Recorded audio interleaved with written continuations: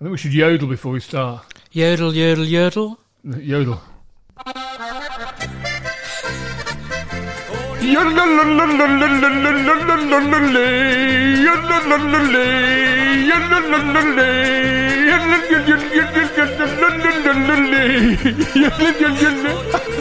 I read some research that yodel's good for you.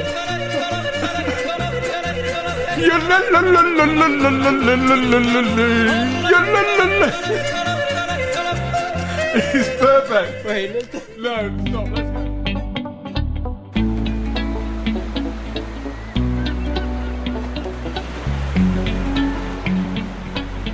Hi there, a very warm welcome to Two Parkinsons in a Pod. We believe only people with Parkinson's know what it's really like to have Parkinson's. I'm Dave, he's Kieran. Between us have had the dreaded lurgy for more than 20 years, Kieran. it sounds like you got the lurgy right now. Are you feeling okay? You I'm feel alright. a bit hoarse. I'm doing some voiceovers, I'm feeling quite good, yeah. Oh, yeah. we tried to do this podcast yesterday. We were both feeling a bit off. This is take two, and we started by doing a little warm-up, didn't we, of yodeling. Yeah, perfect.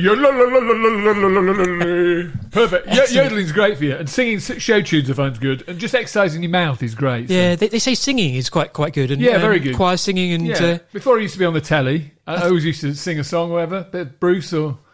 just sing a song, get the vocal cords going, get the mouth moving. Yeah. Perfect. And music, we've said before, is it's a great pick-me-up, isn't it, in terms of that dopamine lift? Yeah, big time. It makes you feel good. And a good playlist is a great thing to have. Yeah. We're talking about travelling today, aren't we, on the podcast? We are. And you mentioned every start of every show, we've got more than 20 years experience between us. We've got now, I think, 22 years because we both had our anniversaries of a sort, anniversaries of our diagnosis last month. Both went away for our anniversaries we did. as well. Parkiversaries. Exactly. We marked the occasion. Mine was 10 years at the beginning of Jan, and yours was... 12 years, 26th of January. Yeah, everyone remembers the date, the time that they were diagnosed, and we both happened to be away, or rather we marked the occasion by going away, and we were comparing notes when we came back about the respective journeys and our travel experience, and we thought, let's put this into an episode because it's such a common topic, isn't it? Yeah, exactly. The thought of travelling for a lot of people with Parkinson's is very stressful. The old Parky anxiety kicks in.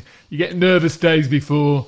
The worse, more nervous you get, the worse your symptoms get. It's a horrible cycle. Yeah, and I think travel is a good example of where that can impact because, obviously there's anxiety building up to travel, particularly if it involves like a flight or a train or a long journey. And anxiety runs through Parkinson's and affects in so many different ways. But there's something peculiar about the travel experience and crowds and being out in public and surrounded by other people, and it's just something very nerve-wracking and can make your symptoms worse. And I always find I try to prepare now as much as possible for a journey. Yeah, get yourself organised. That's the secret. Do your packing days in advance, so your bag's already packed. So you're not last minute. You're very late, aren't you? Last minute, Charlie, all the time. You're like Helen. She always has a go at me because, I'll be like, "What time's the flight?" It should be like 10 o'clock. I'm like, "Right." I'll pack my bag at 9. Yeah, exactly. And we'll leave like half an hour before. And she's like, "No, let's get there like 3 hours before." And she likes to sort of be early, and she's a bit like you. If we're running against the clock or even vaguely close to being on time, you kind of get a bit nervous, right? Exactly, yeah. And things like ironing your clothes, you want to do that well in advance. It takes you ages to iron a shirt or iron a T-shirt or whatever. What I find is that things just take a lot longer than they used to. Exactly. Having this condition it's like living in slow motion sometimes. And I don't always remember that I have to compensate. So I'm just used to seeing what the time is and thinking, right, I've got 10 minutes, that's plenty of time. But actually realising, well, a few years ago it used to take me 10 minutes, but now it takes me more like 15, 20 minutes to get up, get ready, get out, or sometimes even longer. So often, especially when you're on, it's very challenging to plan for a journey, anticipating when you're off. But I guess that's one of the tips, to try to avoid travelling during an off period. Right? Yeah, exactly. Set your meds at the right time. So when you're queuing for a plane or get in the car, you're fine. Your meds have kicked in. I think you're talking about organising and stuff. I think it takes a bit of time to organisation is the key to life. I mean, sometimes my wife says to me, "What have you done all day?"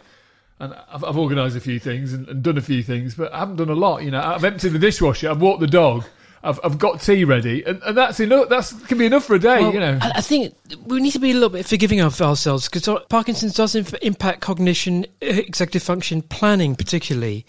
Just the smallest of tasks now can take a lot longer, or in itself be a challenge, and you end up sometimes just putting stuff off or not doing it, and that's the condition at play. That's not us just being lazy, or it's a real thing. It's the condition that's impacting us in that way. Yeah, talking about travel and the impact of Parkinson's. Driving is a big thing, isn't it? A lot of people, it's probably the question I get asked more than anything online. People say, can you still drive? Yeah, same, likewise. I was always a rubbish driver. It took me six attempts to pass my driving test.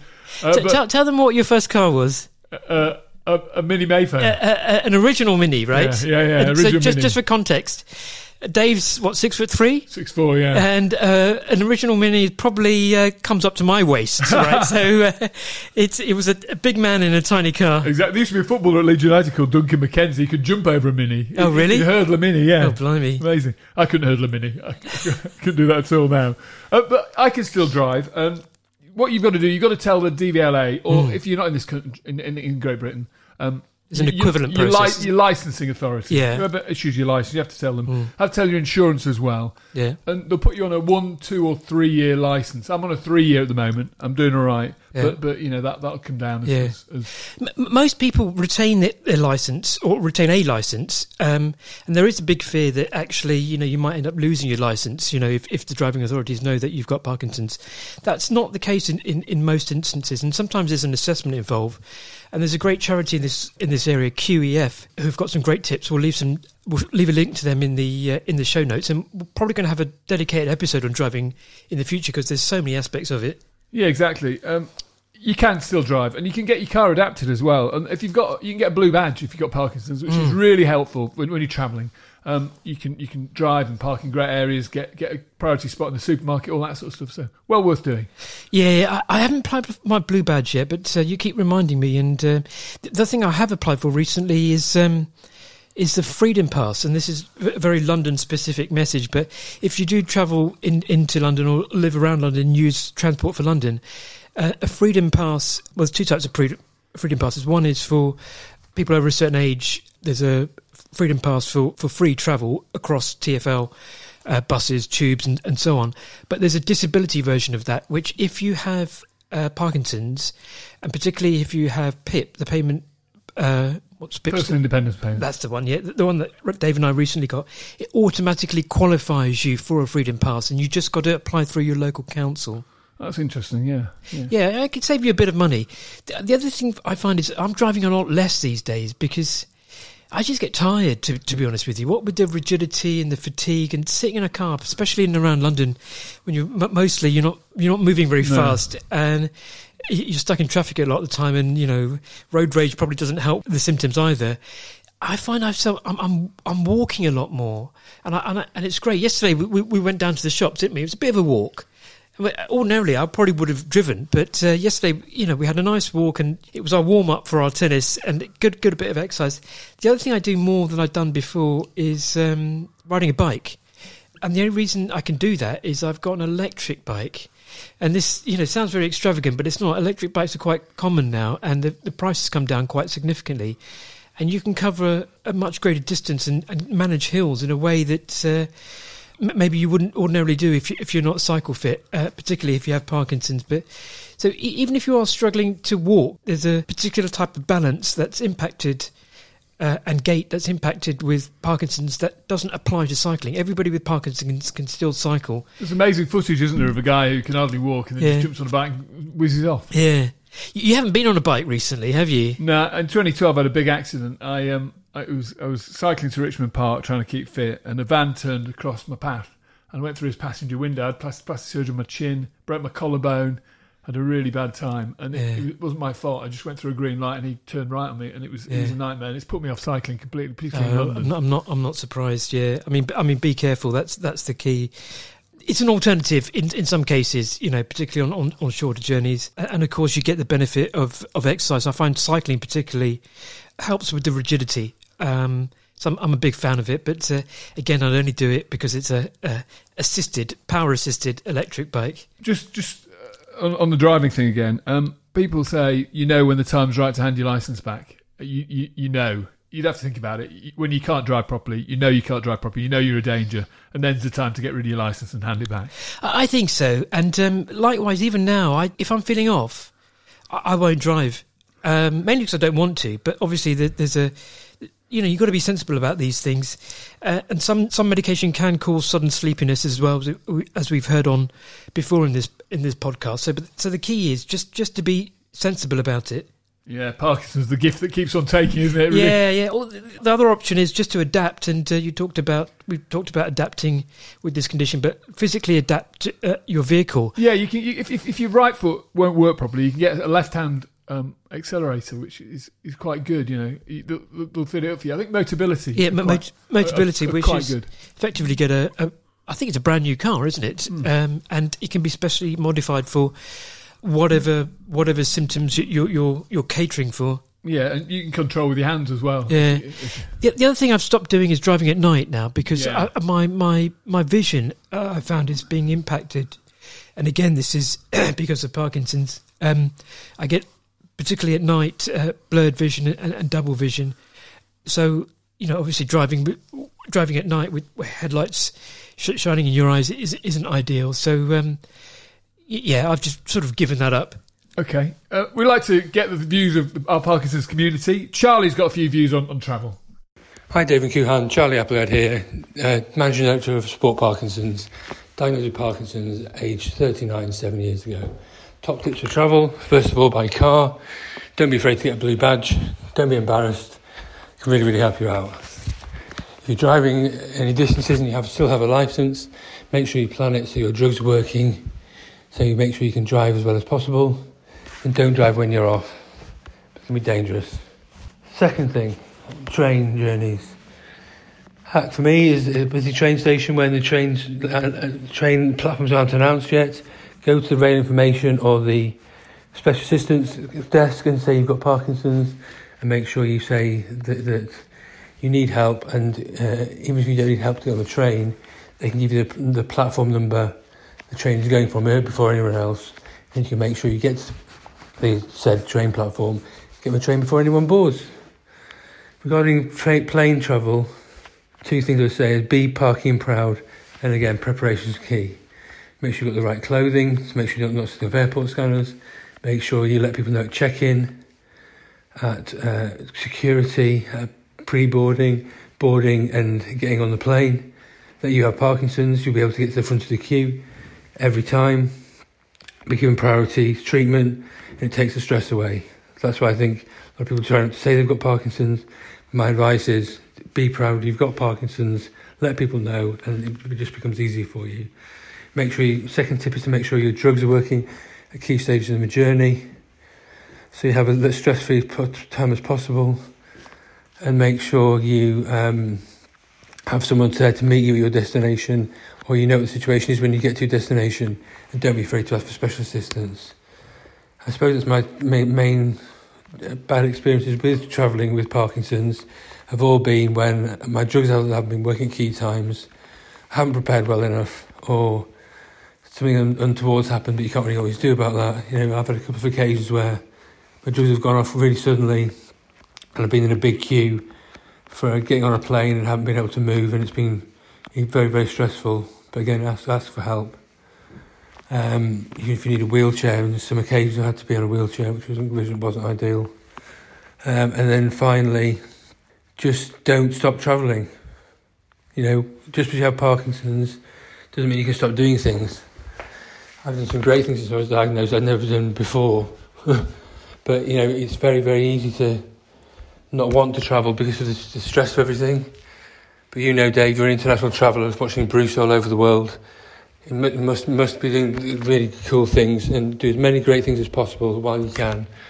Do what you can. Don't worry about what you can't do. Be proud of what you can do. International traveller Dave. Yeah, thanks. It's great advice from Charlie. Yeah, really good tips. He plays a lot of golf, travels around the world playing golf. He travels for business as well. He's a fluent German speaker, goes to Germany. He's got an office out there, his company.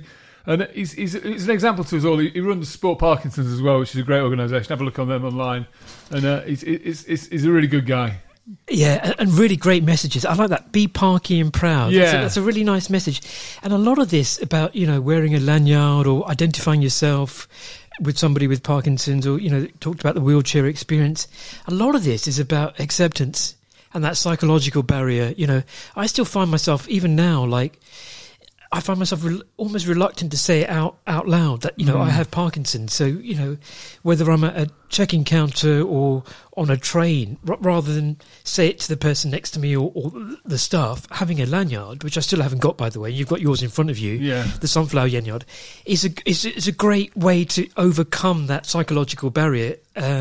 Although, I should be sort of getting over that barrier and not be embarrassed to say I've got this condition and ask for help. This is a great thing, actually. The Hidden Disabilities lanyard. It's got sunflowers on it. It's a green. It's very clear. If you put it on, it's going to attract attention, and people are going to come and help you. And it's so widely recognised. I didn't realise it had such recognition, not only in the UK but also abroad as well. Yeah, if you're at the airport, they'll help you with that, and if you're at the railway station, you often get priority seating and stuff, so it's well worth having. It just takes a bit of bottle to put it on. Yeah, it's that admission that you've got something. I find it takes more bottle to actually say the words out loud. Yeah. So wearing a badge that says I have Parkinson's, I actually find it would be easier. But I guess this is different for everybody.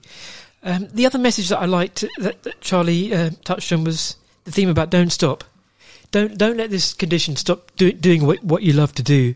And I found myself sort of travelling less or going out less. There's that stat that I quoted before that half of people with Parkinson's find it more difficult to leave the home. Mm-hmm. You tend to get more isolated. I think travelling, whether it's to meet friends or do some social activity or go on holiday, I find people tend to avoid those sorts of activities because they've got this notion that the condition is stopping them. Whereas, as Charlie quite rightly pointed out, don't dwell on the things that you can't do. Just try and focus on the things that you can do. Celebrate what you can, yeah. Yeah, and we've had our anniversaries recently. We've both been reflecting. I bet you 12 years ago, Dave, if you were projecting out this long, you never would have imagined that you would be like this, right? I thought it'd be a real mess. I thought it'd be a terrible state. I thought I wouldn't be able to walk and talk and be housebound and all that sort of stuff. I'm not. I'm Parky and proud. Yeah, likewise. And now I've just given up predicting the future because there's no point. Because a it's an unknown, particularly with Parkinson's. There is no defined path for this. Even now that we're several years into this, that certain things are in our control. We don't know what's going to happen in the future in terms of treatments or cure. But I found that sort of living for the now and living for the today, I found I'm doing a lot more things than I did before, and I'm finding that I get a lot more reward from life by taking that approach. Don't punish yourself by looking too far into the future. Look how far you've come. That's a good way of looking at it. Another of our international jet setters on the line now. It's Mark. Hi guys, my name's Mark. I recently flew to Mauritius and I wanted to share some of my travel tips with you. I hope they help. The first place I recommend starting is actually talking to your Parkinson's nurse or consultant. We actually decided it would be a good idea to take a month's worth of extra medication just in case there was a problem getting back. We also spoke about the time difference, which was 4 hours ahead. We decided it was good to stick to English time while I was abroad, and that seemed to work out okay. My nurse also wrote a letter detailing that I had Parkinson's, what medication I had with me, and it needed to be with me at all times. I actually booked a night flight, which I thought would be beneficial to stick to my routine as much as possible. So I take my last meds at 7 o'clock, and we actually flew at 8:30. That seemed to help. The only thing I would recommend is if you are taking a night flight is to try and get a seat near the toilet. And the reason I say this is because what I found was that people tend to put their feet in the aisle at night while they're sleeping, and if you're quite a distance away, it can be quite tricky to try and get over all their feet. I actually paid for priority check-in and priority boarding, which was helpful to de-stress the sort of getting on the plane bit. But I've since found out that we actually flew with BA, and I believe on their website you can actually sort of notify them that you've got Parkinson's, and they help you get on the plane, get off the plane, and make all that process so much easier. So I think it's definitely worth, whoever you fly with, checking with the airline before you fly and letting them know, and then they take care of you as much as possible. To be honest, I was a little nervous about flying because I hadn't flown since I got diagnosed with Parkinson's 4 years ago. But I think with a little bit of planning, with a chat with your nurse and the airline, it can really be quite stress-free and as enjoyable as possible. So that's my tips. I hope you have a nice holiday wherever you're going. Thanks, Mark. We will, yeah. Yeah, Mark also had his Parkiversary recently as well, so it's a bit of a theme at the moment, and some great messages there. I guess the underlying one again is just takes a bit of planning, right? Yeah, big time. I think the seat number is quite interesting. He said an aisle seat. I find an aisle seat's best as well, just because sometimes I stiffen up and I want to stretch, and stretch in the aisle. And also, if you want to go to the loo, the dreaded loo thing, if you're dying to go to the loo, you don't want to be crawling over someone in the middle of the night. Yeah. I mean, on my flight back to Asia, I couldn't sleep, and it was like a 11, 12-hour flight in total. Helen packed a pee bottle for me, an empty water bottle, just in case I had to go and I couldn't access the toilet. Sometimes when the turbulence hits and they put the fasten seatbelt sign on, you can literally be stuck. Fortunately, I didn't have to use it, but I didn't. No one wants to see your old boy get out in the seat next to you. No. He's off. It's all right. Carry on.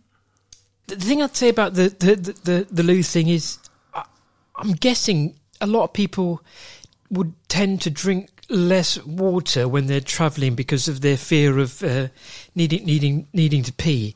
That's actually the worst thing to do, particularly when it comes to taking medication, because if you, and we're both guilty of this, sometimes we're out and about and we just dry swallow our pills, don't we, without any water. Not a good idea, that. It's not a good idea, because you need 200 millilitres of water with the pills. Yeah, my nurse always says just take it with some orange juice, because it needs to be absorbed in the gut. That's the way the Parkinson's med works. So try to avoid dry swallowing and try to hydrate as much as possible, particularly when you're flying, of course. Speaking about meds, however long ago for, I have the same amount of meds again. So if I'm away for 2 weeks, I have a month's worth of meds. Yeah, me too. And what I do is not only just split them up, because if you lose one, then you've got the other. But I split them into multiple bags, actually, with multiple pockets as well. Just leave a little pill box in each, a little stash here and there, just in case, because the worst nightmare for me would be if I lost my medication. I think you've got to keep the meds in the boxes that they come with, Kuhn, when you travel, just in case they think you're a drug smuggler or something. Yeah, exactly. You've got this bad habit of just taking your pills loosely in your pockets. In your pockets. And it was interesting the other day when we were at the pub, rehydrating after tennis, which I won, by the way. Lucky. 5 times in a row, Dave. That's not luck. You were having an off period, and I said, "Have you taken your meds?" You said, "Yeah, I just took them 5 minutes ago." I said, "All right." So half an hour went by, and you were still looking quite off. I said, "Are you sure you've taken your meds?" And you check your pockets, and you're thinking, "I think I've taken them. I'm not entirely sure." And I do this all the time. And what I find is, I'll take, especially when I'm at home, when I'm taking the pills directly from the container, the pill box or the blister pack. I don't always know if I've taken it or not, because I'm not counting. I have no way to count what's left, as it were. And I think this is one of the disadvantages of carrying your pills loosely in your pocket like that, because you don't have any way of understanding, what you've got left, and have a checkpoint to see if you have double dosed by mistake. I feel like I've just been told off, Kuhn. You have, yes. I'll tell you off because Helen used to tell me off in the same way about this precise thing, and I'm fortunate because she manages my medication in the morning. She'll set my pill box up for the day, and it makes a big difference because I can just look at it now. I'll know instantly if I've taken it or not. Yeah, Mark said he took a month's worth of medication. I think that's probably about right. I put it in my checked-in luggage and my hand luggage as well, because I have left my hand luggage on the plane before. I was travelling to Hamburg once for the darts, and we were there a couple of days in advance, and the flight was delayed, so we hit the bar and had a few pints, and the crew with me, and not the crew of the plane, the crew of the thank goodness the pilot wasn't drinking.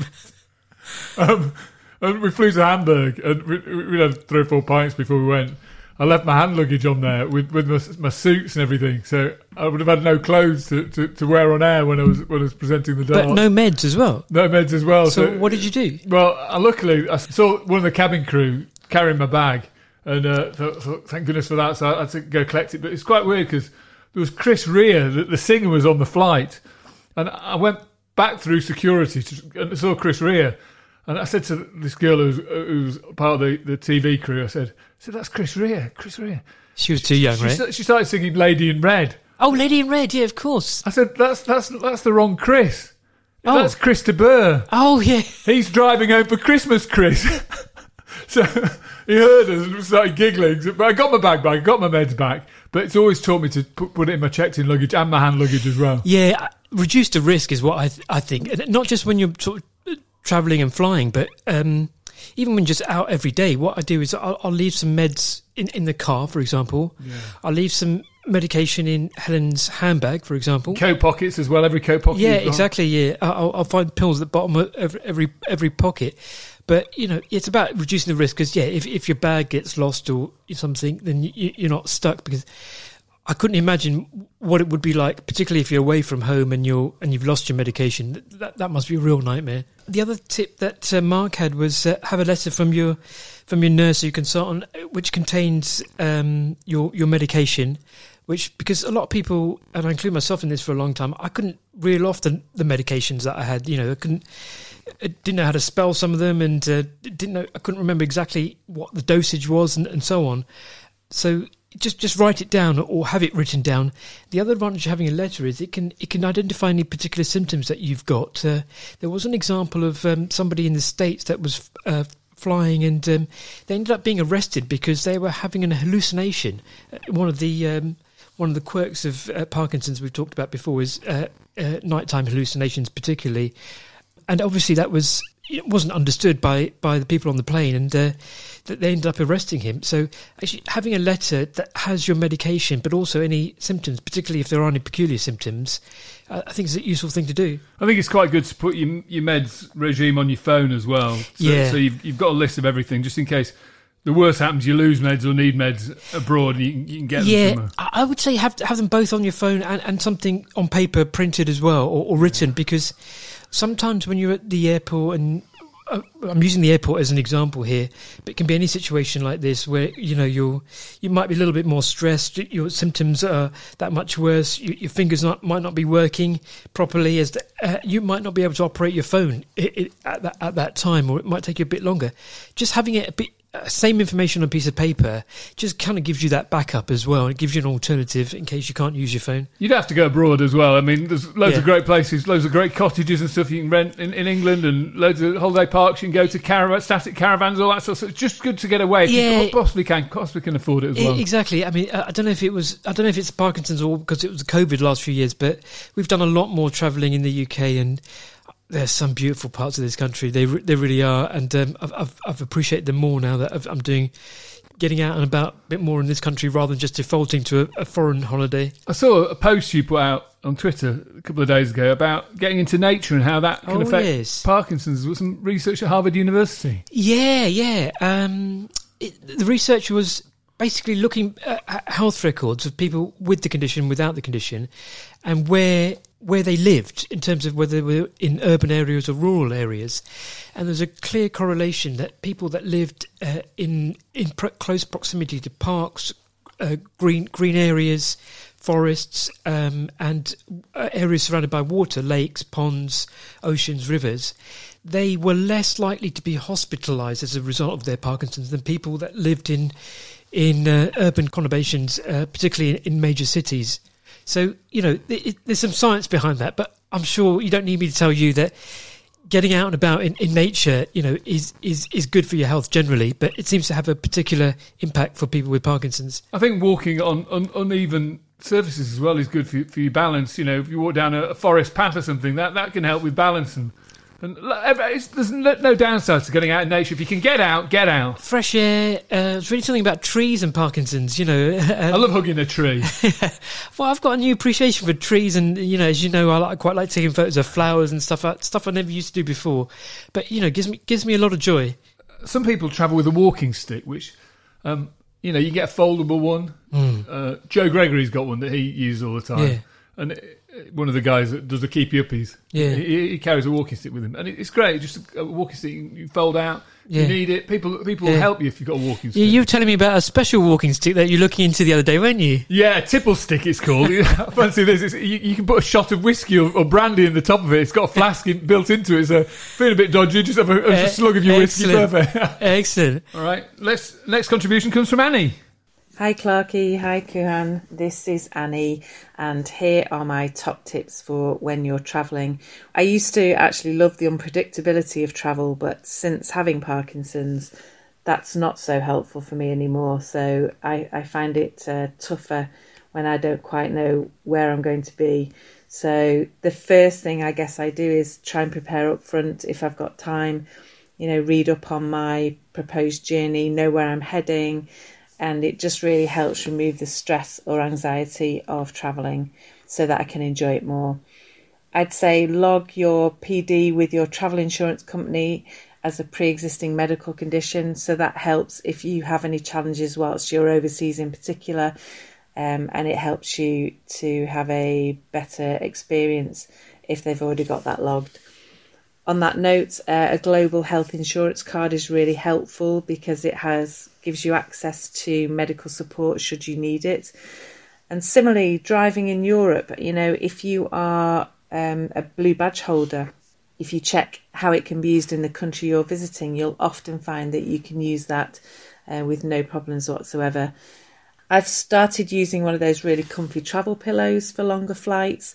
It's a little bit bulky to carry, but it really helps ease my dystonia in my neck and any dyskinesia that I might be experiencing on the day. It just really helps me relax on the aircraft chairs that you sit on for hours on end. At the airport, there are often quiet areas and lounges which sometimes you have to pay for, but I often find that, you know, if you've got a friendly face and you have got a sunflower lanyard on, and if you're having a bad day and you just explain that to somebody that you are struggling, they will often find you some nice quiet space in which to sit. So don't be afraid to ask for help. I'd say dress comfortably, especially on longer journeys and longer flights. For example, if you are flying long haul, your body does expand, which sounds a bit grim, but if you're wearing comfy clothing and easy to remove shoes, then it makes life a lot easier as your body changes with the pressure of the flight. I also like to wear some comfy socks on board because I take my shoes off and I'd rather walk round the floor in socks rather than my bare feet for obvious reasons. I often find that hotels are really helpful if you tell them you've got Parkinson's. They will put you either in a lower floor room or check that there are lifts in the hotels. They'll often, if you request it, put you nearer to the facilities like the pool, for example, which is really helpful. If you're in extreme heat or extreme cold, I find that this can affect my symptoms somewhat. So it's good to understand and pay attention to how your meds may be reacting to this. So rest up if you can, and as much as you can if you need to. Final thing, and probably the most important thing for me, is having a playlist of some kind on my phone, something I really like to listen to while away the hours whilst I'm travelling, something that helps relax me, something I can sing along to. Final thing is enjoy the travel experience. You know, this can be done with Parkinson's just as much as you probably enjoyed it when you didn't have Parkinson's, but it just takes a bit more thought and a bit more preparation. There's a lot out there in the world to see, so I'd encourage us all to keep travelling, keep moving. You just have to prepare a little bit more than you might have done ordinarily beforehand. Enjoy yourselves and happy travels. Great advice, man. You can tell she used to work in the travel industry, can't you? Oh, God, that was amazing. Great series of tips there.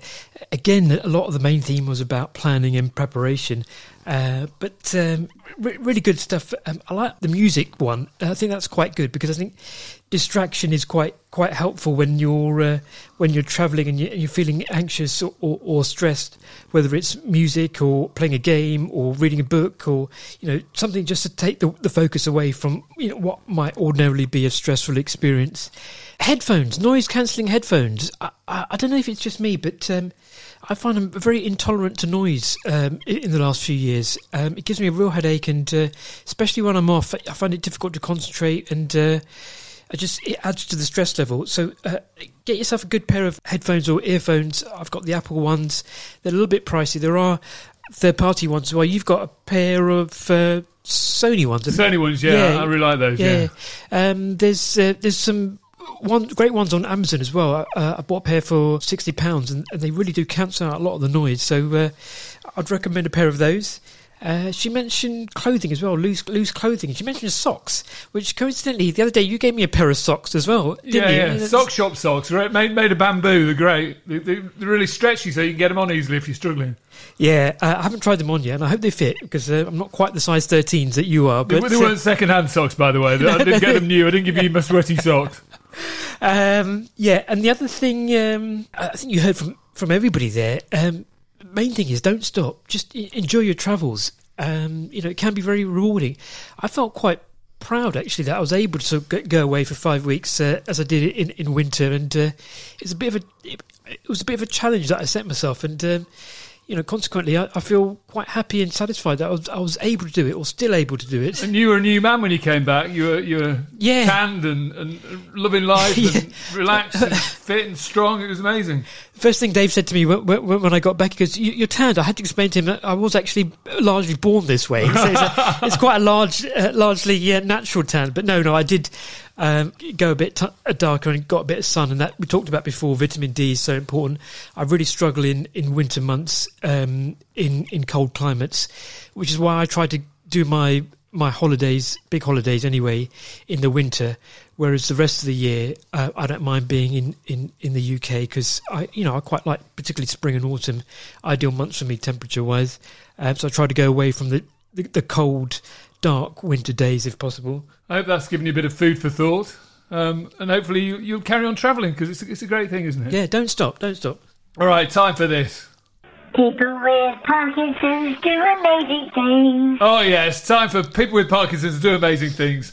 We're off to Canada for our first person with Parkinson's doing amazing things. TV news anchor Harry Forrestal, host of CBC News, has been broadcasting with Parkinson's for many years.